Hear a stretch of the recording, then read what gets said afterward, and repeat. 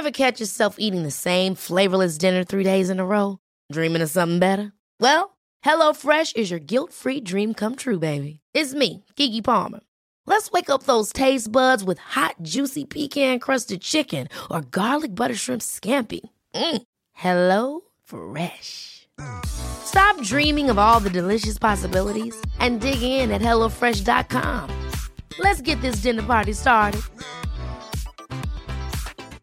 I'm Sandra, and I'm just the professional your small business was looking for. But you didn't hire me because you didn't use LinkedIn Jobs. LinkedIn has professionals you can't find anywhere else, including those who aren't actively looking for a new job, but might be open to the perfect role, like me.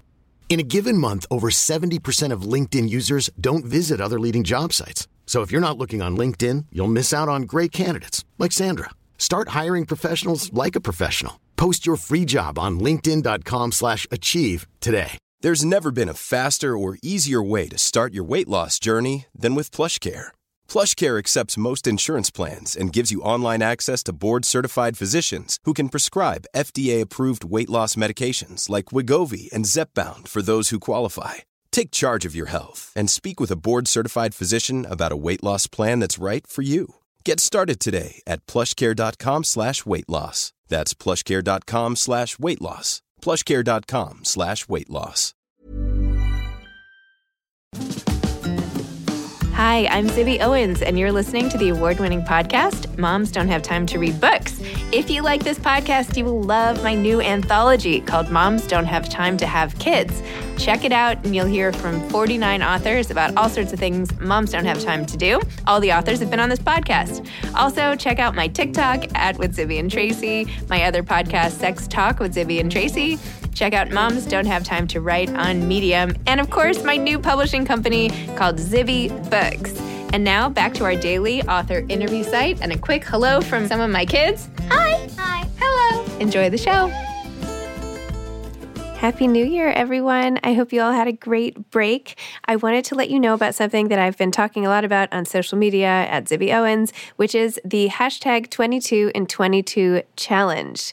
We are at Zibby Books. We are encouraging everybody, like all of you, to visit 22 bookstores in 2022.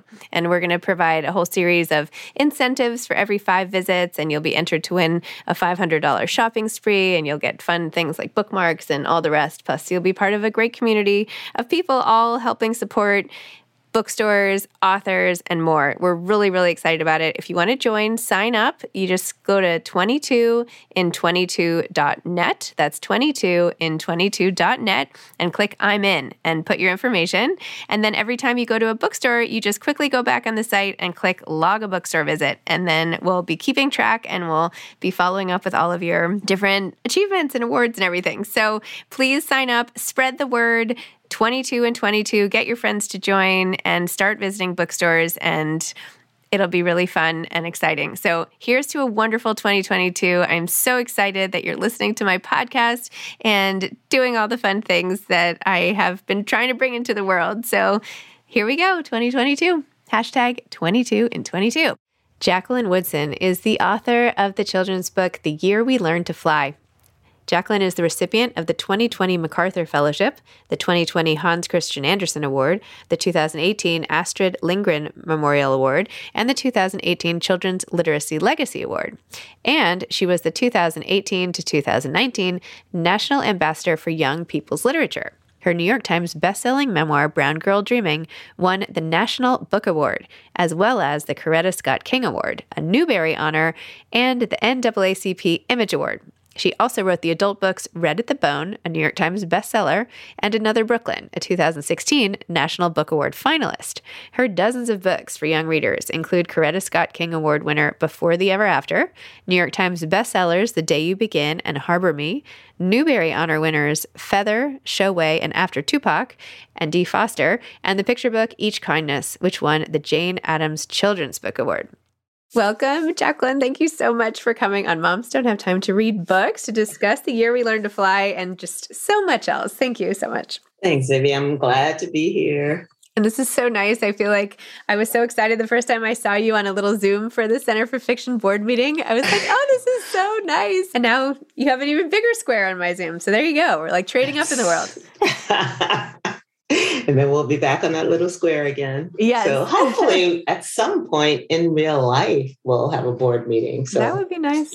I actually saw you with Kwame Alexander, who had been on my podcast a couple of years ago when he brought the Kwame bus or whatever. Do you remember the bus that was? Yes.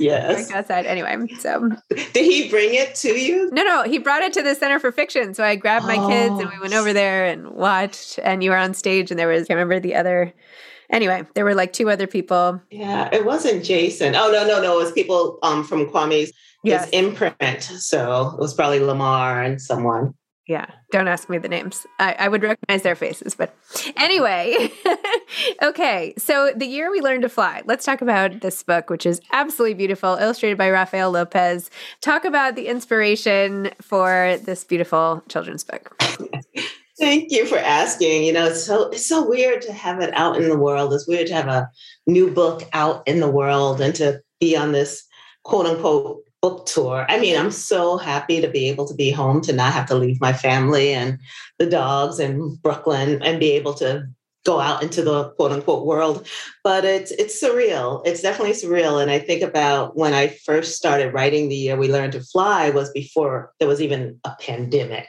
And so it was this idea of writing about escape in the way that even when we're getting punished or, having time out, that we still have control over our mind and the places that we can go inside of it. And so, I'm writing and rewriting. And then at some point I decided I wanted to revisit Virginia Hamilton's The People Could Fly, which is a retelling of African-American folktales. And one of the folktales in the book is about the history of enslaved people and the idea of them flying back across the water to home, back to Africa. And I thought, well, what if I took that idea and brought it into the 20th century and the descendants of those ancestors were a part of this narrative. And that became The Year We Learned to Fly. And in the course of writing it, of course, we all had to figure out how to fly. Like we all, suddenly were in the house with our beloveds and with our children and with our pets and with no place we could physically go. And so I'm chuckling about it, but at the same time, I'm like, it's, careful what you write about. That's so funny because I was so sure when I read it that you had written it during the pandemic. I was like, oh, this is perfect. How helpful is this? It's No, I couldn't have dreamed this pandemic. I couldn't have dreamed so much of this past, this past year and a half. So, oh my gosh. Well, this whole notion of sort of escaping through imagination, I mean, that's really at the crux of storytelling and writing to begin with, right? And the what you think about and where you take your mind, yes, you can just fantasize, but then so much of that arrives on the page in some way, shape, or form. So it's almost like, it's like the pre-writing, right? It's like the imaginative stuff before it lands that you're really captivating and encouraging, which is so important. Oh man, it is. Especially now. I interviewed Brendan Slocum yesterday, and I told him about you on his podcast. He wrote The Violin Conspiracy. Have you heard about him? Yes. Oh my gosh. Anyway, I feel like you two need to meet and do an event together. I just told his publicist this too. Not that this is any of my business, but there were so many similar themes of what you do when your circumstances are sort of working against you and how do you cope with that? And one way is to it's the power of your mind and optimism and perseverance and all of that. So his was in the context of, being a Black young violinist and having so much opposition. But anyway. He's brilliant too. He's so brilliant. So it's amazing. I can't believe he and I haven't met yet. It's interesting because, my dog, we have 2 huge dogs that are half poodle, half German Shepherd. And so they're huge. You can only see 1/3 of him. But the older one, who's 4 years old, it has been sick and we've been trying to figure out what it is. And I'm just like, it's fungal. It'll go away. And my partner, who's a physician and knows these things, was like, I think it is something different from that. I'm like, I'm going to do my magical thinking. And thinking about, oh my goodness, I'm blanking on her name, but the Year of Magical Thinking, who just passed away. Joan Didion. Joan Didion, and remembering her book, The Year of Magical Thinking, and the death of her husband and all of that. I am such a true believer of the power of magical thinking, of the power of optimism, and how it can be a force, if not changing the situation, at least getting us through it. Right. So. It's so interesting. I feel like your whole thing is looking up, right? Even the cover, they're learning to fly, thinking of the sky. And I feel like when I'm in really stressful situations, I do the exact opposite. And I have to look down. Like, I feel like if I look up, it makes me too anxious, like all these things coming. So I'm like, if I just look at what's right on my desk or at my feet or right in front of me, then I can get through whatever this is versus, escaping in some way. I don't know. That's so interesting. I mean, it makes absolute sense that, that moment by moment way of getting through stuff, because it is overwhelming when you look out there and see how much more work there is to do. So I find when I'm writing, if I go outside, well, not so much anymore because my eyes are much better because I had eye surgery, but I used to take off my glasses because I wanted the world to be blurry. I didn't want to have any more stimuli coming toward me. So I can't really do that now. My eyes are starting to get blurry and I'm trying to ignore it. My husband keeps being like, go to the eye doctor. And I'm like, no. And then I keep holding my menu over here. He's like, this is getting embarrassing. It's time. Anyway, I'm holding it. The phone with the light on it for the menu. Yeah. So. I was literally at a restaurant, obviously straining too much, that the guy, the maitre d' guy, brought me over a lantern. I was 85 years old. I'm like, this is so embarrassing. Anyway. He could have brought you over a large print menu. Yeah, I know. It's just so bad. Wait, so how did you get here? How did you become a #1 best-selling author, a National Book Award winner, and all the stuff, Hans Christian Andersen Award? It's amazing what you've accomplished. Did you always know? When did it start? How did you do it? I've known I wanted to be a writer since I was 7. I love the physical act of writing. I loved the scratch of the pencil on paper. I mean, it was so visceral for me, that physical act. And I love it. And I think of it like a visual artist in terms of watching letters form on the page felt like magic to me. And I didn't know it then, but I saw the power in it. Right. I saw the power in how when you put a word on the page, that word became something and that sentence became something. And it wasn't just about me anymore. It spoke to other people who could read it or who I could read it to. Yeah, at 7, I didn't know any of this, but I felt it. So it was more of a feeling. And I love telling stories. I got in trouble. I talk about this a lot for lying all the time. I would make up stories all the time. And I would say I wanted to be a writer. A physical writer. I just wanted to write. And I think at that age, I didn't know what that meant. I wanted to write. I wanted to physically write every day and the storytelling. So of course, those started kind of coming together as I got older. And I was writing poetry and short stories and stuff, but I never knew it was going to be this. I remember being around 10 or 11 and being in my bathroom in the mirror with my hairbrush, giving a thank you speech for the Pulitzer Prize. And all I knew was that this was an award that was given to writers. And it was the only one I knew. Even though we had the Newbery sticker on our books in school, I didn't make that connection that was a writing award, but I had heard something about the Pulitzer Prize in writers. So I was thanking, my readers. By the way, I did the same thing at the same age, but I didn't even know about the Pulitzer Prize. So I would get up and pretend congratulations, you're the youngest person who's ever written a book. And I'm like, thank you so much. That's so funny. Oh man, mirrors and hairbrushes. That's the whole, that's a whole other story. Anyway, keep going. So, no, I know it. I love the connection, the fact that I wasn't the only one doing that in my, Bushwick apartment. But I didn't have a backup plan. I really didn't have a backup plan. My mom and grandma wanted me to teach or be a lawyer or do hair or something that was going to earn an income because that was what they knew. We had been a family of the Great Migration. You know, we came here from South Carolina, and part of that migration narrative is the idea of better opportunities for your children, right? It's the same as the immigrant narrative. You come from a place of oppression, which was the South, during and post Jim Crow, and you go to a place where there's opportunity, which was the North, New York City. And their idea of someone making it was getting a job and having a pension, or marrying a man, you know, it's very heteronormative, marrying a man who would provide for you.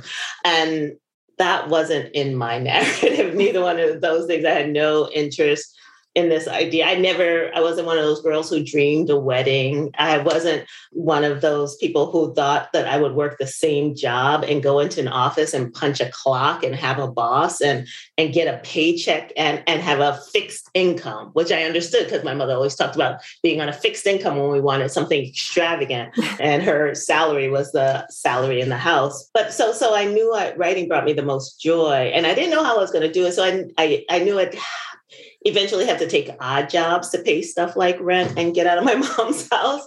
But I didn't dream this. I really didn't dream this. I do know that I wanted to do what I loved, and writing was the thing I loved.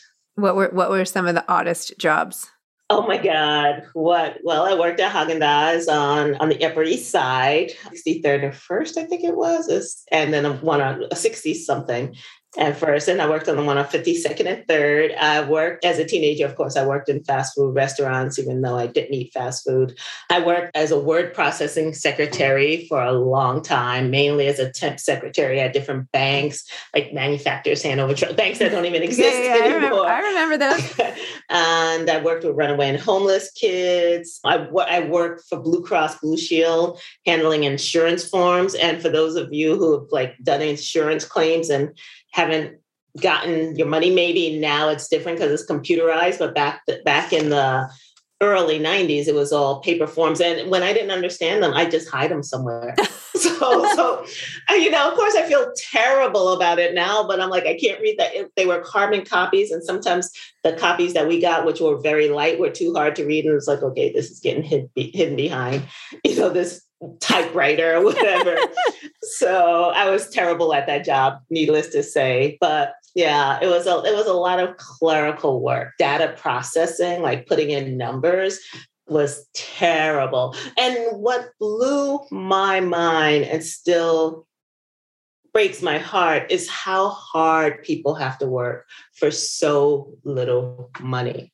I would work 8-hour days at that time for like $7 an hour. It was crazy. And I'd be tired and barely able to make ends meet and having to go back the next day and no promise of anything more coming, anything more economically, anything more creatively, And so for me, when I got home at night, there was a desperation to my writing. By that time, it was like, I want to get to the point where I can do this and not have to worry about whether or not I can pay the rent. And one of the first rules of writing is keep a low overhead, which I was very good at. I had a very cheap rent and a housemaid and ways of making it happen. And then I got a fellowship at the McDowell Colony, which was my first, it's not the McDowell Colony anymore, it's at McDowell, which was my first writing fellowship. And the first time someone really saw me as a writer, and I'm, eternally indebted to McDowell. And that was kind of the light that shone on me that said, yeah, you can make this happen. And to go there for 8 weeks and not have to worry about anything. And from there, I got a fellowship to the Fine Arts Work Center in Provincetown, which was a 7-month fellowship. And because after the fellowship, I ended up staying on for 5 years because my rent was really cheap and I could write full time. You're like, you thought I graduated, but I didn't. I'm still here and I'm not leaving. Pretty much. No, they give you a place to live for free for 7 months, then you have to find your own place. But their whole idea is that they're trying to bring artists to Provincetown to keep that artist community going. So they were happy that when artists came there, and I was like, yeah, I get it. This is where I want to stay. And as visual artists and writers and poets, I don't know why people say writers and poets. We're all writers. I know, right? Yeah. Wow. What a story.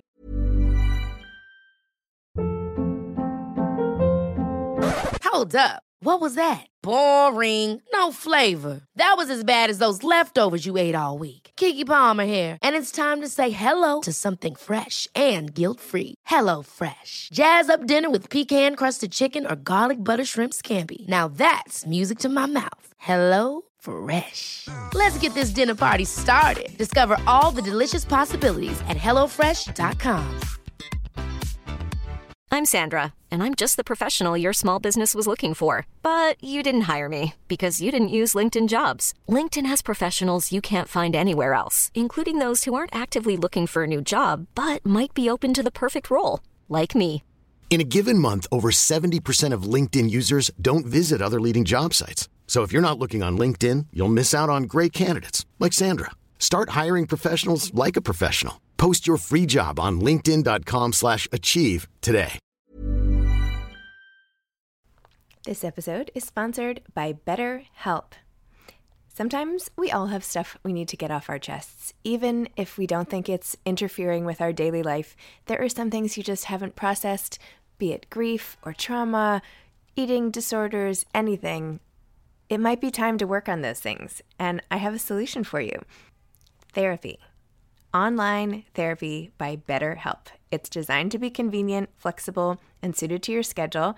I took the brief questionnaire online where there were, 20 questions. It didn't take long at all, maybe 3 minutes. And then I got matched with a therapist who could help me work on whatever. I picked trauma because even though it happened in 2001, I am somehow still not over the loss of my friend on 9/11. And it is what it is. BetterHelp is going to help. And I am so excited, especially because with my special code, instead of $80 a month, it is 10% off, $72 a month, which is so much less than traditional therapy. And you'll get a perfect therapist for you. There are 35,000 therapists to choose from, so you'll find the right one. Get it off your chest with BetterHelp. Visit betterhelp.com/momsdon'thavetime today to get 10% off your first month. That's BetterHelp, HELP.com/momsdon'thavetime. How did you even know? Like, I didn't even know about fellowships. Like, I wouldn't have known how. I never applied. I just never. It was not on my radar. Like, how did those get on your radar? Do you remember? Yeah, I remember having friends who were constantly saying, you need to get an MFA. If you want to write, you have to have an MFA. And I knew I didn't want to go back to school. And I knew I didn't want to pay for anything because I didn't want to risk debt, because debt was going against my plan of low overhead. Right. So I remember getting I think it was in Poets and Writers. I would go to Barnes and Noble and buy Poets and Writers and look for places to submit to, and seeing about, I think there might have been an article on, at those times they were called writers' colonies, and reading it and being, wait a minute, this is free. Wait a minute, all I have to do is apply. And I think for McDowell, the first time I applied, I got in. And I let me backtrack. I also had my editor at the time, Wendy Lamb, her husband, a composer, Paul, he had been a fellow there. And she might have also told me about McDowell. And it was one of the few places at the time that was considering people who are writing young people's literature, because a lot of the places were like, no, adults only or whatever. They were stupid. But McDowell was open to all genres. Now, most of those places are. But at that time, there were very few. There were people who looked down on young people's literature as lesser than, which is bananas and sad, but also speaks to the state of our country and the way people think about young people. Very true. Well, I have to say, my second grade daughter, I have 4 kids, but my second grade daughter has been reading your work in her class. So when I showed her this book, she was like, "Oh my gosh!" Anyway, she was so excited. She went into school today telling her teacher that I was talking to you. So how does it make you feel to start from, the pretend microphone to influencing what's sure to be generations of children? I mean, that's amazing. A little bit old. It's so bananas because I was at a gathering for people of color in publishing. And there was one woman who was an agent. There was one woman who was an editor, and another woman who had just written her first book. And they were so excited to meet me because they had read me as kids. And I was like, wow. Wow. And they were in their late 20s, early 30s. So it's interesting to watch the generation grow up. And I think it's part of why I went back to writing for adults too, because I'm like, oh, my readers are growing up. I still want to continue to have conversations with them. But I love young people so much. I mean, they exhaust me and I love their energy and I love their curiosity. And I love being able, I never dreamed that I'd be having this conversation with them through literature, that I'd be having, my own experiences as a young person legitimized by other young people in a whole different time and space, having those same experiences or being able to engage with me about them. So I feel grateful. I mean, if I had to choose one word, it would be grateful. That it feels very full circle. Like I started out as this young person wanting to write books that were not speaking, wanting to write books because there were so many books in my classroom library that didn't tell my story. And then as a result, write books that tell so many people's stories across, gender and class and sexuality and race and all of the different things that seemingly divide us. Well, I feel like any work, I was just saying this morning, but any work that unites us by our emotions, right? That is the fundamental core to everybody. The same feelings, the same hopes and dreams. And I think people forget, or they like to pretend that can't be the case to justify their other beliefs or something. But everybody has the same stuff. It's all the same love. Love is, all the same love and attachment. And I don't know, when you tap into that in a book like this one or your other work or whatever, it's, it makes everybody feel seen. It's so true. I'm so glad you mentioned the emotional core, because I do believe that's where I start from as a writer. And I think so many of the books that grab me and hold me are because the writer has gone to that place. They're not trying to sidestep it by being quirky or cute or overly engaging or letting language get in the way of it. They start at that core and just pull me right in. So what's like a book like that you've loved or something that pulled you in? My goodness. I want to be pulled in. Pull me in. Take me with you. What book have I read? Well, I'm thinking of the adult book I've read. I'm reading, and I think it's On Paradise. It hasn't come out yet, but it's by the same person who did This Little Life or A Little Life. Oh my goodness. I am so deeply moved by that. Of course, anything Jason Reynolds writes, he's definitely an emotional core kind of guy, and Kwame, of course. I do feel like there are a lot of people who write for young people who really start at that point. I go back to someone like Jane Yolen and Al Moon. That book was one of the books that helped me learn how to write picture books. And also I can revisit it again. I can revisit it often and still feel that tug at my heartstrings in it. The 10th Good Thing About Barney. I don't know if you know that book. I don't know that one. Hopefully you'll never have to read it to your children, but It's about a kid who loses their pet. Their pet, and they're trying to figure out, the parents ask them to write 10 good things about Barney.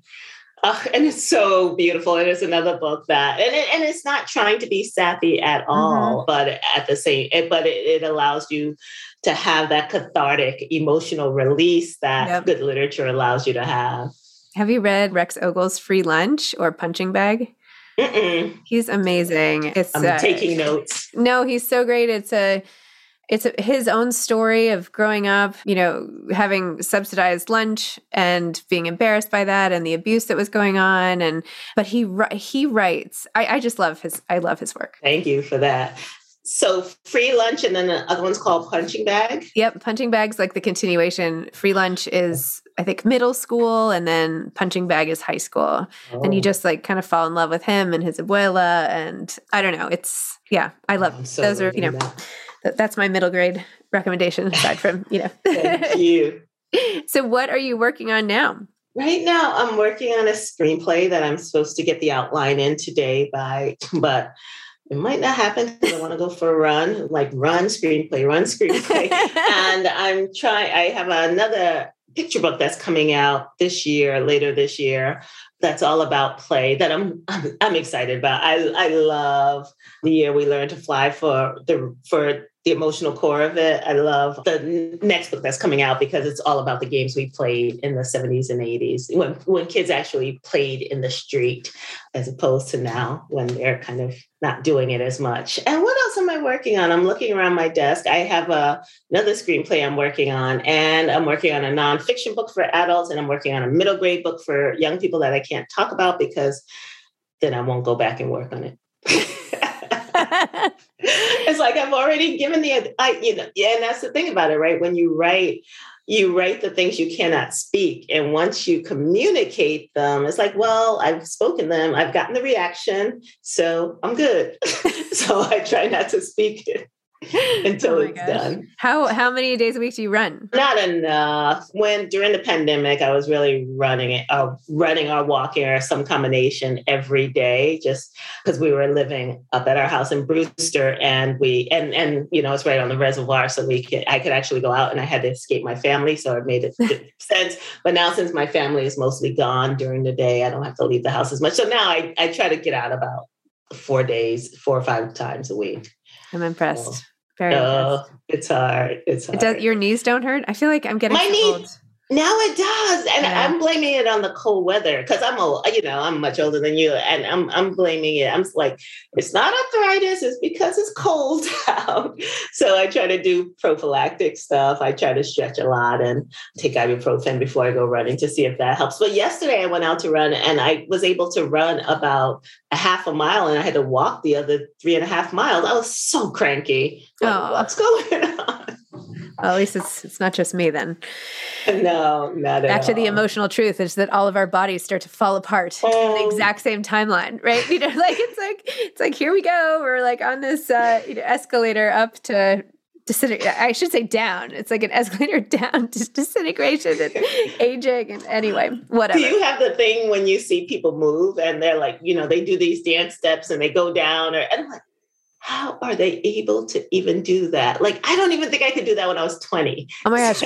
One of my kids can like move her leg. Like, I'm like, how on earth? And she's like, try it. I'm like, what? I can barely sit down these days. I can't even like stand up. Like, give me a minute as I haul myself up on the kitchen counter. So yeah. But you play tennis, right? I do. Oh my gosh. Thanks for saying that. Yes, I do play tennis, but not enough, particularly not in the winter. Like, what am I going to do? I'm not like I'm not a bubble person. Actually, I shouldn't say that. I used to be, but I don't know. These days, I've been doing like an app, workout app if I can. Yeah. I did one this morning, and I'm so out of shape. I should stop talking about it. But I did my first podcast today with this author, Nicole Perkins, and I was so sweaty from unanticipated sweat from this what should have been easy workout that I had to do the podcast on my knees because I didn't want to sit on my chair. Anyway, pathetic. So pathetic. Oh, man. Anyway. What did Nicole Perkins write? That name is familiar. She wrote, "Sometimes I trip on how happy we could be." Oh, that's a great title. Yeah, it's good. It's a collection of essays. Okay. Anyway, not to keep promoting other. Yeah, you can write that down too. A lot of sort of sexual undertones, but really interesting, and talks about like pop culture and how she didn't see herself in pop culture the way you were talking about in literature. The Breakfast Club and all these movies, John Hughes, and like where was anyway. Okay, off topic. Okay. Last question, and I'll stop chit-chatting. What is your advice? This is fun. What's your advice for aspiring authors? I would say read lots of picture books. I think it's really important. One great thing about a picture book is it's a very short novel, right? And it gives you narrative arc. It gives you character arc and metamorphosis. It shows you how to get into a book quickly. At the beginning, it shows you how to get out of a story. And in the same way, you can learn that from a book that's 300 pages, but it's going to take you a lot longer. You're going to have a lot more text to study. So I always encourage young writers of all ages to read lots of picture books, well-written picture books. So, they don't need to rhyme. I mean, look for the ones that have a story and write every day if you can. And even if it's writing down an idea or writing a poem or writing a memory, or just write something because writing is a muscle. And if you don't use it, it atrophies. And if you use it, it gets stronger. So that's where I would begin to give advice. If I was still teaching, it would be a lot more advice and a lot longer. And we talk about the hero's journey and the importance of reading poetry, which I will say it's very important to read poetry. And if you don't have poetry at home, Poetry Society of America, Poetry Foundation, you can go to various sites and find really good poems. I read this beautiful poem by Sharon Olds today that it was about motherhood. You know, a lot of her stuff is very emotional in this way. And I just thought, okay, my day is done. Oh my gosh. Wait, I want you to send me the, I will. I want you to send me the thing. Put it in. The poem? Yeah, okay. Send me the poem. I'm excited to read that. Amazing. Yeah, I just did this roundup of the best poetry books that have come out recently. Oh, for wow. Katie Couric Media. So where can we find the list? Because I love reading poetry. I can send you the link, but I wrote it for Katie Couric Media. I do these roundups on her website. I don't know, every other week. So yeah, cool. But I'm always looking for good poetry books too. So anyway. Well, thank you so much. Go for your run. Don't let me hold you back. Thank you. And I hope you feel good doing it and have better luck standing up tonight than I do. Thank you. It's so fun talking to you. You too. All right. Have a great day. Take care. Bye-bye. Too. Bye. Thanks for listening to this episode of Moms Don't Have Time to Read Books. Don't forget to follow me on Instagram at Zibby Owens and at Moms Don't Have Time to Read Books. Also sign up for my newsletter at zibbyowens.com and sign up for my virtual book club and meet lots of authors on Zoom every other week. Thanks so much to Steve and Ryan at Texture Sound for the sound editing. And thank you to Morning Moon Productions for providing this fantastic intro and outro music.